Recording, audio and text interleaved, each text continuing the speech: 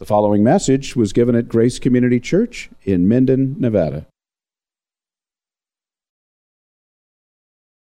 If you take your Bibles, please, and turn to the book of Genesis, chapter 3.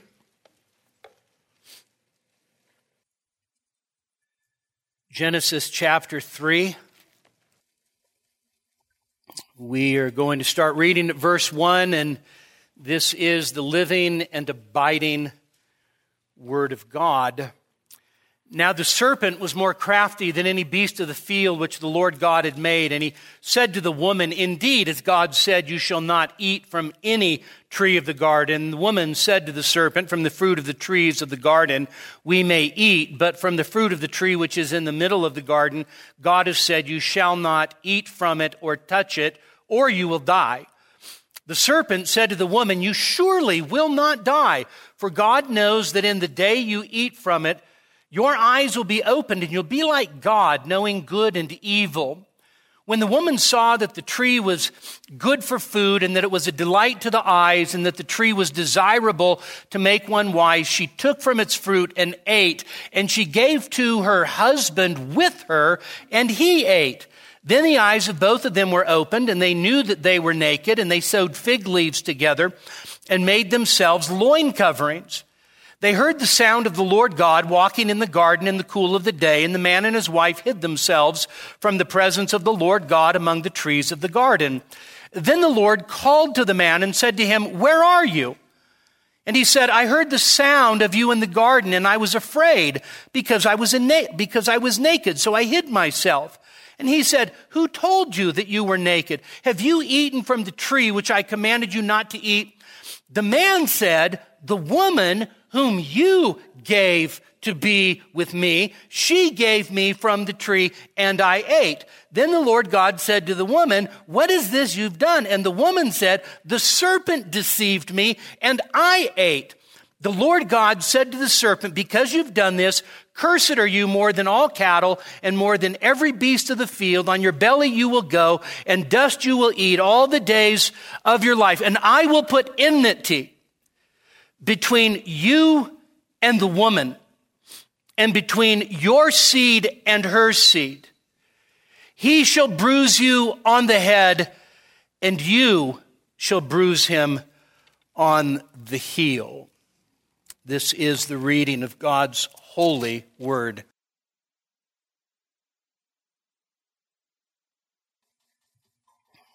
So Christmas is about a promise made and a promise kept.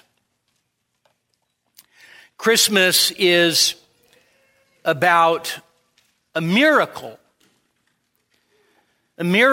that not only changed the world, but fulfilled what the world was all about. Christmas is about a mystery. It's about redemption. It's about the beginning of the beginning. And it's about the end of all things. Christmas is about a king and a savior and a Lord. And so we hear these words echoing from Scripture. "Behold, the virgin shall bear a son, and you shall call his name Emmanuel," which means God with us. We hear these words, unto us a child is born. Unto us a son is given. And his name will be called Wonderful Counselor, Mighty God, Prince of Peace. We hear these words. I bring you good news of great joy for all the peoples, that today in the city of David is born for you Christ the Lord.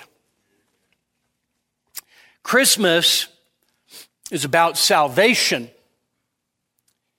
And you shall call his name Jesus, for he shall save his people from their sins. I love Christmas. I do. You know, it's good for us to be reminded of things, isn't it?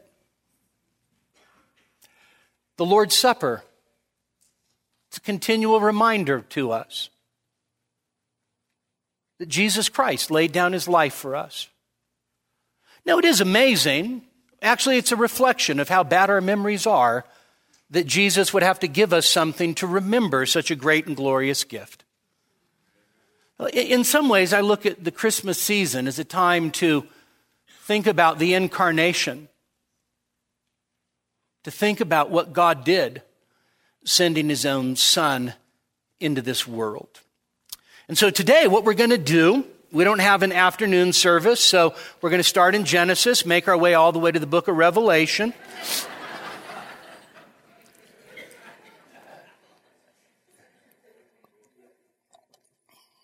We're going to look at the genesis of Christmas. And we're going to start, of course, in the book of Genesis. So when you think about the genesis of Christmas, of course, it's a play on words. But as you think about the genesis of Christmas, really what you end up having is you end up having 3, indeed 4 acts. You end up having a drama that unfolds for us from Genesis to Revelation in these 4 acts. And what is amazing is that the first 3 acts are all right there in the first 3 chapters of Genesis. Act 1, of course, is creation. Act 2 ends up being the fall. Act 3 is redemption.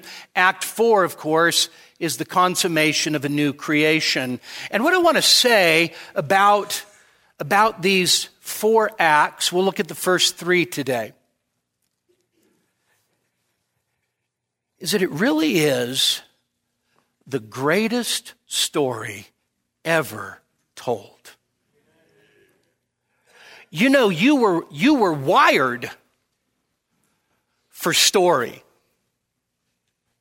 Have you ever stopped to consider the fact that we love stories?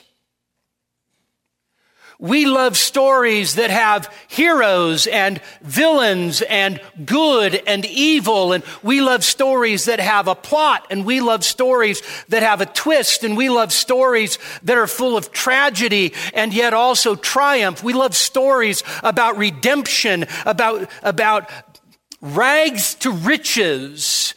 And of course, we love stories about happily ever after. Do you know why you love those stories? Because they are simply echoes in your own soul of the greatest story ever told. Do you know why some of you like Lord of the Rings? It's because it's an echo of the greatest story ever told. And so what we're going to do is we're going to cover Act 1, which is creation. And in Genesis 1 through 3, like I said, we have Acts 1, 2, and then actually a clue that leads us to Act 3. And so you have these 3 wonderful acts: creation, fall, and redemption. And so the creation is described for us in Genesis 1 and 2. And we're not going to look at the whole thing. Let me just say that as you read Genesis 1 and 2, what you are struck with, what you should be struck with, is that you have an unrivaled sovereign creator who speaks the world into existence and then orders it according to his wisdom. Okay? That's way better than just goo that ends up having just an incredible winning streak of positive mutations, like millions and millions of years, right? This is a glorious opening to a book that simply tells us, in the beginning, God created the heavens and the earth. And then out of the power of his own word to bring all things into existence, he begins to order according to each day. First 5 days of creation, God actually pronounces at the end of each day, he pronounced it good. What was it that was good? It wasn't, let's say, the environment in and of itself. What was good about the creation is that it was a reflection of the glory of God. It wasn't just intrinsically good. It was good in that it reflected the wisdom, the power, and the glory of the Creator. And then on the sixth day, he makes man, and he pronounces on that day that it was very good. And so you have creation, and then you have the sixth day, the pinnacle of God's creation, in which he creates man as male and female. And God says it's very good. By the way, it's only a human being that's made in God's image and likeness.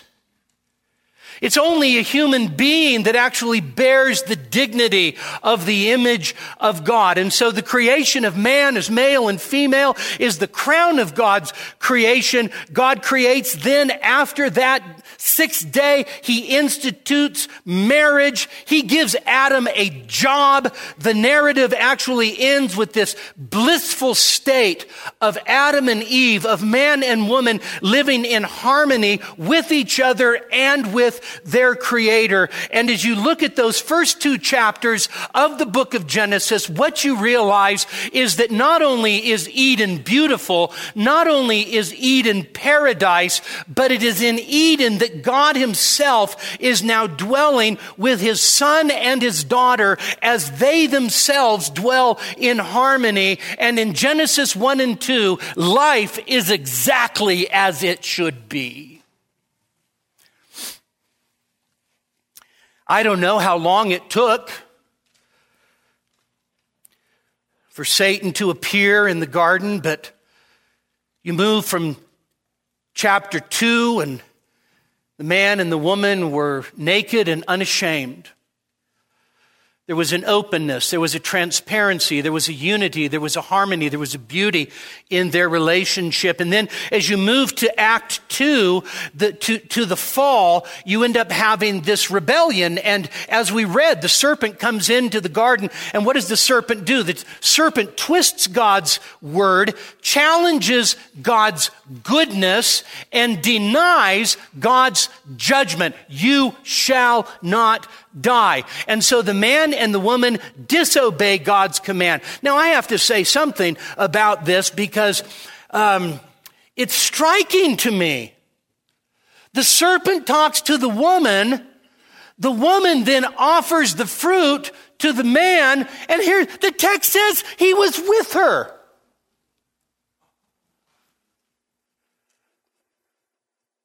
The technical Hebrew term for that is idiot. Okay? Now,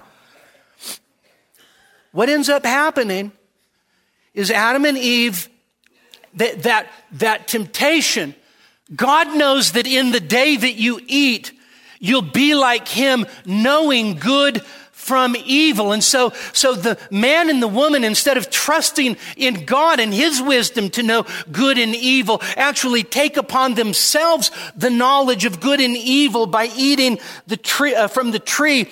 And they thought that they were going to gain a knowledge that they did not have, a knowledge which God was holding back from them. And they got knowledge, all right.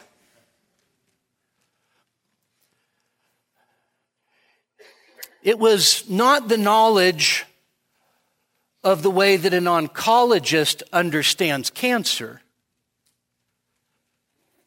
It was the knowledge of the way that a cancer patient understands cancer.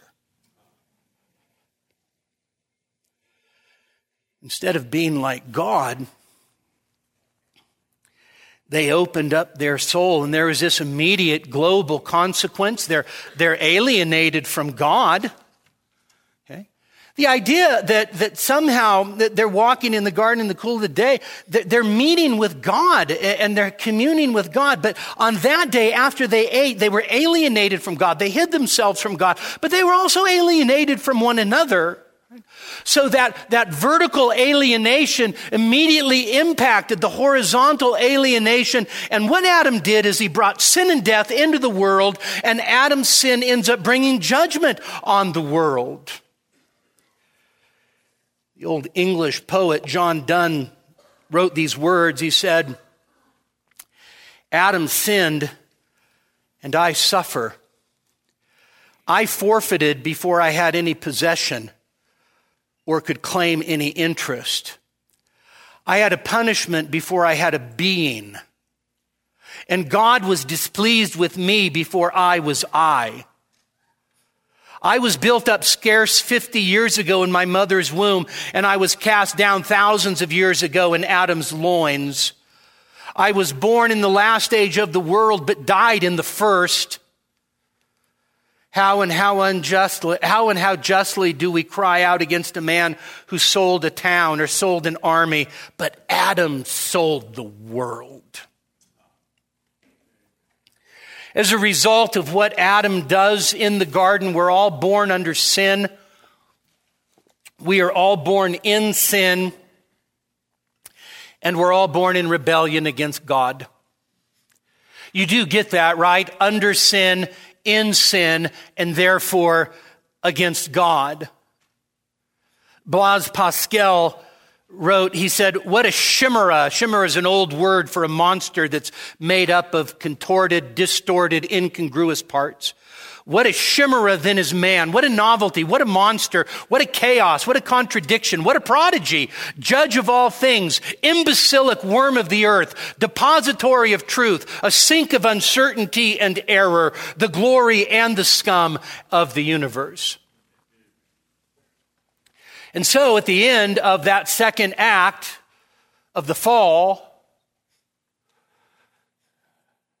Adam and Eve and all of us are now as bad off as we could possibly be. In a sense, you cannot imagine a world that was worse than the day that Adam committed mass murder of the entire human race. That's the somber note, is it not? And it is in that very context that God comes and he's looking, as it were, for his children. Now, he knew where they were. By the way, these questions are not God trying to get information. When you look at your kid and you go, "What did you do?" you know exactly what they did. What you want them to do is tell you what they did. And then when they say,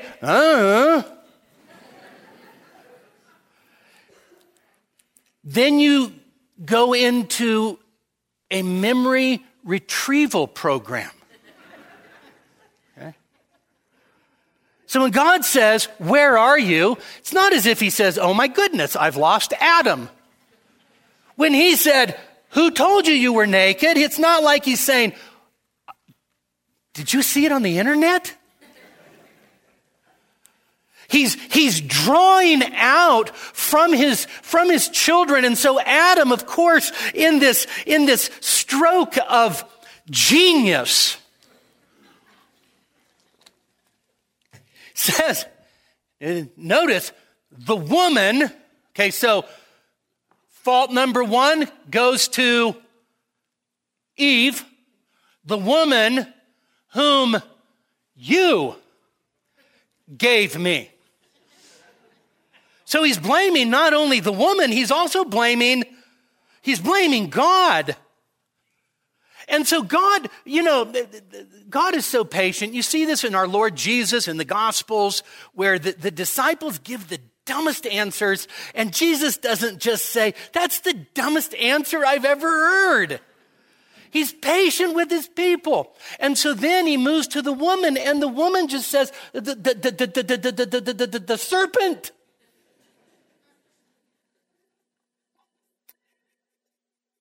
And it is in that context that God pronounces a word of judgment against the serpent. But it is in that word of condemnation against the serpent that we have our salvation. The condemnation against the devil is the salvation of Adam and Eve and God's people. And so Satan's condemnation, our salvation. And so God then says these words. And if you just read them and you don't have any imagination and you're just dull, then you think, oh, this is why I'm afraid of snakes.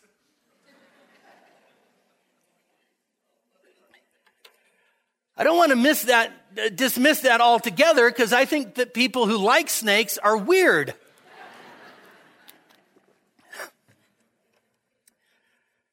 Moving on, this is what God says. I'm going to put enmity, I'm going to put conflict between the serpent and the woman. Literally, between your seed, serpent, and her seed. And so in that very statement of what theologians have now called for a couple millennia, the first evangelical promise, or the first gospel promise, what is happening is that God is now telling the serpent, and thus, by the way, Adam and Eve who are standing there, there's going to be a cosmic battle. There's going to be a battle between you and the woman, between your seed and her seed. And in fact, it would be that battle that would end up unfolding throughout all of redemptive history. By the way, when you move over to Genesis chapter 4 and you have the conflict between Cain and Abel, what are you seeing? You're seeing the cosmic battle play itself out in the very next chapter. And that cosmic battle goes on and on and on. Then you get to the book of the Revelation, and the book of the Revelation gives us a picture of what that cosmic battle is really all about. And that is that you have Satan, who is opposed to the woman, and he stands there as she's about to give birth to the male child. He's about ready to devour that male child, right? So this is the battle. And of course, God delivers that male child, which is none other than, of course, the Lord Jesus Christ. He ascends into heaven. And then from there on out, there is this continual battle between the woman and her children and Satan and the servants of Satan.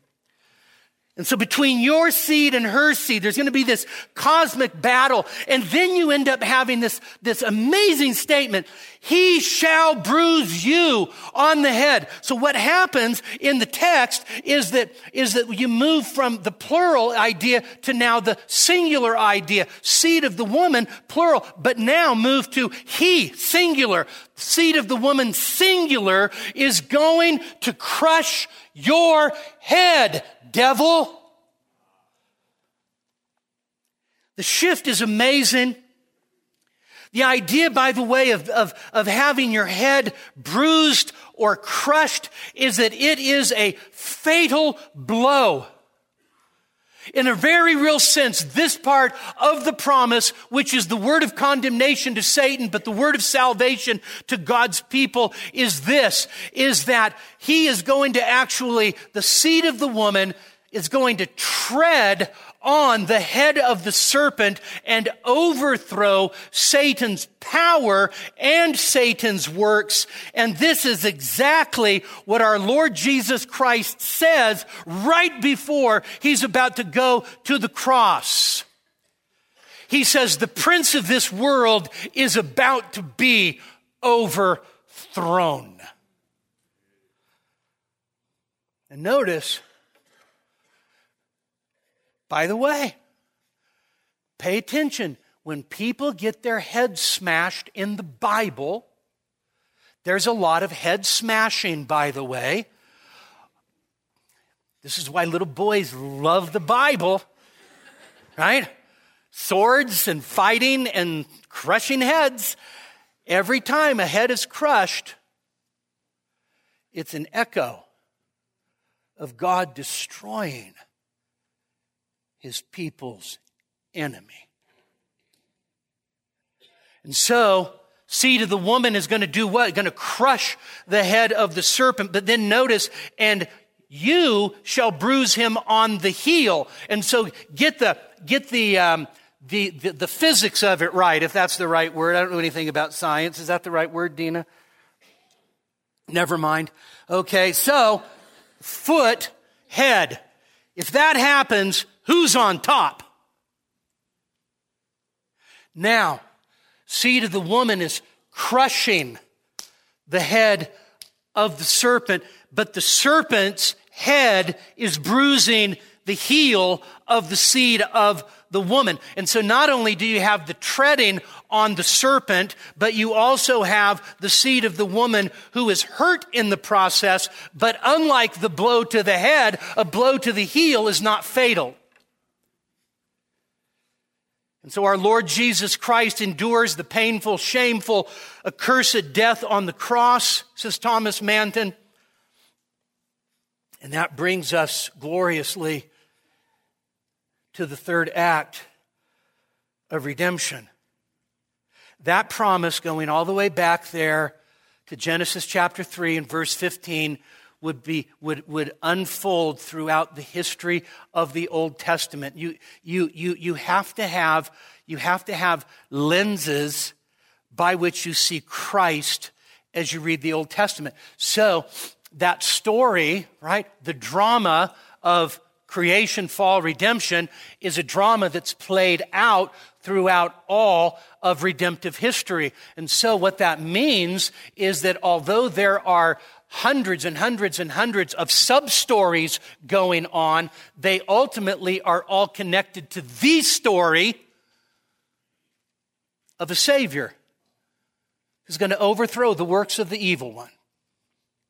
And so, as that story unfolds, the covenant of promise is made to this guy, Abram, who actually was just an ordinary old moon worshiper. God calls him out of Ur the Chaldees, makes a promise to him that in his seed all the families of the earth will be blessed. And do you know what the Apostle Paul calls that promise made to Abraham all the way back in Genesis? In Galatians chapter 3, Paul says that was actually the gospel that was promised to Abraham. And so you've got this wonderful seed promise, Abraham, through you, through your seed. And of course, you have Isaac, and then through Isaac, you have Jacob and the sons of Israel. And that seed promise continues to work its way through. And then you end up having it narrow. So it's narrowing. It goes from the woman to Abraham, to Isaac, Jacob, Israel, then to the seed of Judah, right? Genesis 49:10. And then it goes to the seed of David. And so throughout the whole Old Testament, you have lots of seed promises, you have lots of head crushing, looking forward to the time when God would crush the head of the serpent through the seed of the woman. The seed of the woman does not remain a mystery. We are told specifically about the seed of the woman. There would be amazing prophecies. Time would fail us if we just started even to list the most straightforward, blatant ones, not to mention all of the allusions for every explicit, blatant prophecy of the coming Messiah, like Micah 5:2, for instance. For every one of those, you have 10 passages that give you an illusion that kind of points you forward on a trajectory that Messiah is coming. And so you have, like we cited earlier, unto us a child is born. Born. Who's born? People are born. humans are born, unto us a child is born. So this means the promised child is human. He's born. Unto us a child is born. Unto us a son is given. You see, there is a slight difference there, isn't there, between born and given? The given part is God sending forth his son to be born of a woman born under the law. And so, unto us a child is born, unto us a son is given. What's his name? Wonderful. That word is used in Hebrew Bible only in reference to God himself. And yet this is the name of the child that's born, the son that's given. Wonderful. Counselor. Mighty God. The son that's born, the son that's given is the child that's born. The child that's born is none other than mighty God. And that's why Isaiah says that the virgin is going to bear a son. And you're going to call him what? Emmanuel, which means God with us. Why would you call the virgin-born son God with us? Duh, he's God with us.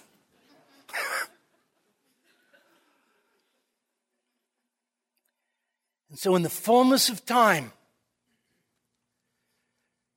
God would bring together all of the strands of those promises throughout redemptive history. And so this is the way the apostle puts it. He says, in the fullness of time. That is, in God's time. The unfolding of God's calendar. When God had determined that he would bring all of his promises to fruition in the child that's born and the son that's given. In the fullness of time, God sent forth his son, born of a woman. Why in the world do you think Paul in Galatians 4 and 5 would actually say born of a woman? Who isn't born of a woman? That's like a crazy question to ask, but like today you'd have some weird answers. But here's what we know, all right? All insanity aside, what we know is that everybody's born of a woman. But Paul's comment, born of a woman, is not simply to state the obvious. Paul's point of saying born of a woman is to connect it back to the promise of Genesis 3:15 and the seed of the woman. So born of a woman, born under the law, that he might redeem those who were under the curse of the law. And so God sent forth the Spirit of his Son into our hearts now, whereby we cry, Abba, Father. And so that night in Bethlehem, when our Lord Jesus Christ is actually born, he comes into this world through the virgin's womb. What is happening is that the fullness of the times had come and God was keeping his promise. And so what we celebrate at Christmas is nothing less than the incarnation of God's Son. And it is nothing less than the climactic point of the drama of Christmas.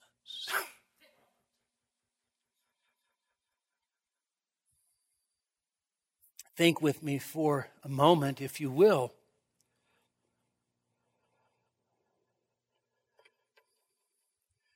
The song we sang earlier, Silent Night, Lonely Night. When the Son of God came into this world, On the one hand, glorious fulfillment. God's keeping his promises. They're yes and amen in his son, Jesus Christ. And in a sense, with the eyes of faith and with the eyes of Old Testament perspective, you look at that birth and there's something that's majestic about it, something that's glorious about it, something that's miraculous about it. But you do understand that the night in which our Lord Jesus entered into this world, it was not like they were rolling out the red carpet for the arriving king.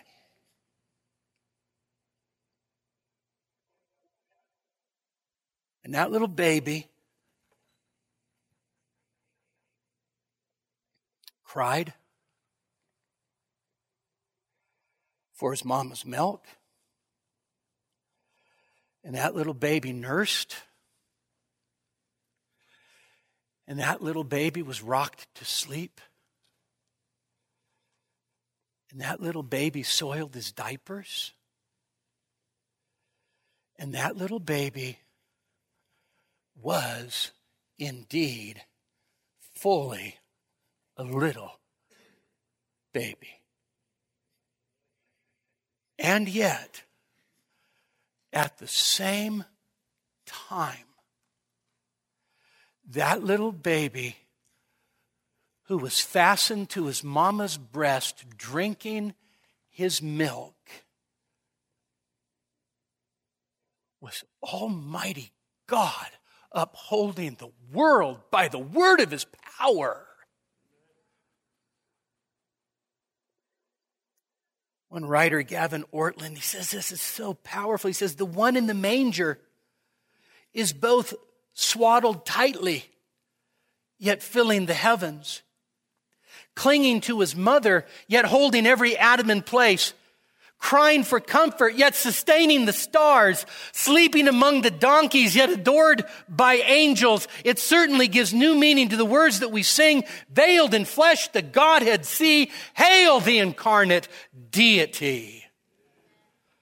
Our Lord Jesus Christ, in that night, in that Act 3, as it actually comes to fruition, fulfills the promise of salvation and fulfills the promise of a restoration with God. And it could only happen. It could not happen if God had sent an angel. It could not happen if God had only sent a son of Adam. The one he had to send had to be both God and man. And so in the beginning was the Word was with God, and the Word was God, and that Word became flesh and dwelt among us, and we beheld his glory, glories of the only begotten, full of grace and truth. John Murray, one of my favorite writers of the 20th century, says, just listen to these words, they're almost incomprehensible. The infinite became the finite. Now, by the way, Murray's not saying that the infinite stops being the infinite. It's not what he's saying at all.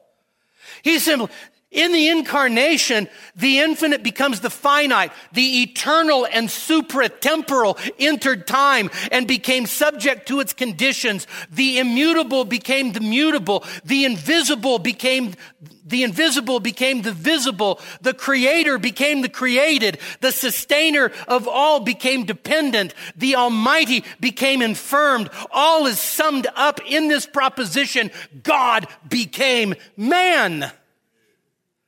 The incarnation, Murray goes on, says, therefore means that the Son of God took human nature into his person, with the result that he is both divine and human without any impairment of the fullness of either the divine or human. He is God-man. God-man lived a perfect and sinless life.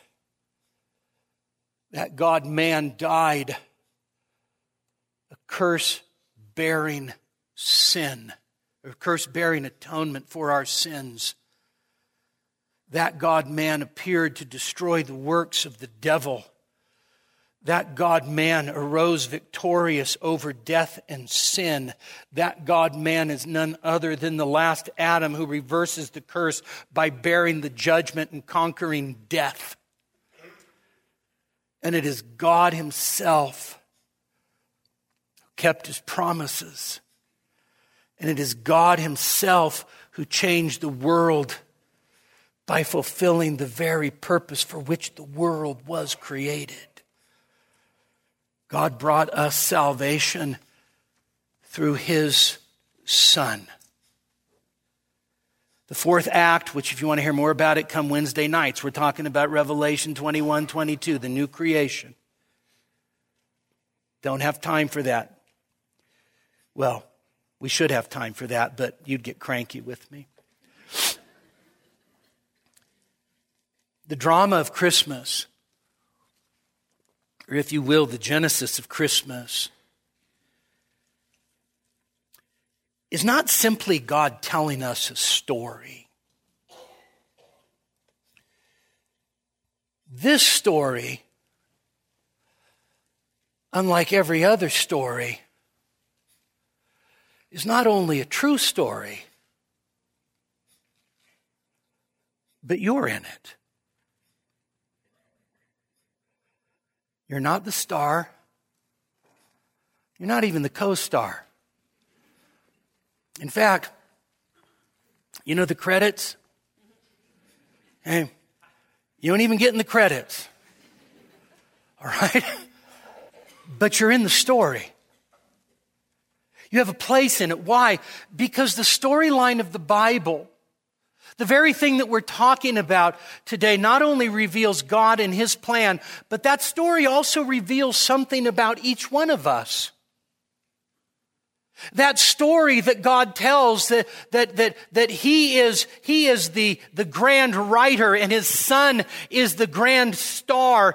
That story actually reveals something about me. It reveals something about you. And what it reveals is it reveals our real problem. Our real problem isn't poverty. Our real problem isn't the Democrats. Our real problem isn't anything that we want to say, that's our problem. My greatest problem is my sin. And your greatest problem is your sin. And if that's your greatest problem, your greatest need is forgiveness and reconciliation. So years ago, a London newspaper actually asked for essays to be submitted to what's wrong with the world. G.K. Chesterton entered that contest. And here was his essay on what's wrong with the world. Dear sirs, I am sincerely yours, G.K. Chesterton. The Bible draws us into the story by holding up before us our very problem, which precipitates God's answer in his Son. And the beautiful thing is, as the storyline continues, it doesn't just say, what's wrong with the world? You are. If that's all it said, it would be the tragedy of tragedies. But the drama goes on. The story continues.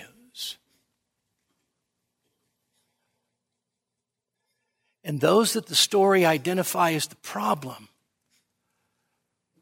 also identify as the recipients of mercy. God demonstrates his own love for us in this. While we were yet sinners, Christ died for us. You're in the story as a sinner, whether you like it or not. But you can also be written into the story as one that receives tremendous grace, mercy, and pardon from the God of all the earth. And so the drama of redemption is meant to be also your drama as you encounter the crucified, resurrected Jesus through his gospel.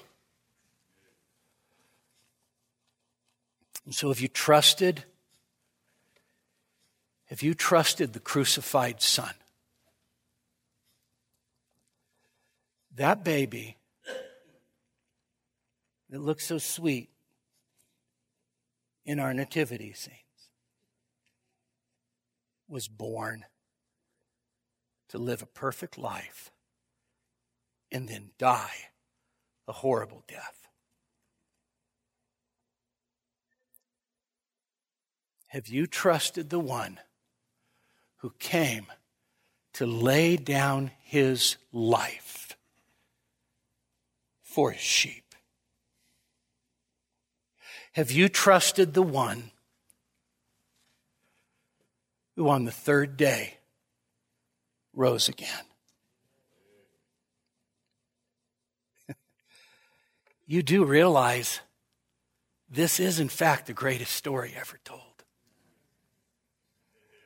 Crucified, dead, buried, raised up again, ever lives, returning one day in power and glory to judge both the living and the dead, and his kingdom will have no end. There is no story better than that. And what I want to tell you today is that your life and everything else makes no sense apart from him. And so through him, you can have salvation, and through him, you can have purpose and meaning in life, and through him, you can be delivered from the law of sin and death. Through him, you can receive freely the gift of eternal life. We sang these words this morning. These words get me every single time we sing them. Come then to him who lies within the manger with joyful shepherds. Proclaim him as Lord. Let not the promised Son remain a stranger. In reverent worship, make Christ your adored. Eternal life is theirs who would receive him. With grace and peace, their lives he will adorn. So you're here today? Maybe you're here every Lord's Day. Maybe you're here because you're out of town. I mean, I see people that wandered off to Arizona. I see people that wandered off to Ohio. And they finally have come back home. All right? Maybe this is not where you normally are on a Sunday morning. I want to tell you that this is no accident that you're here this Sunday morning.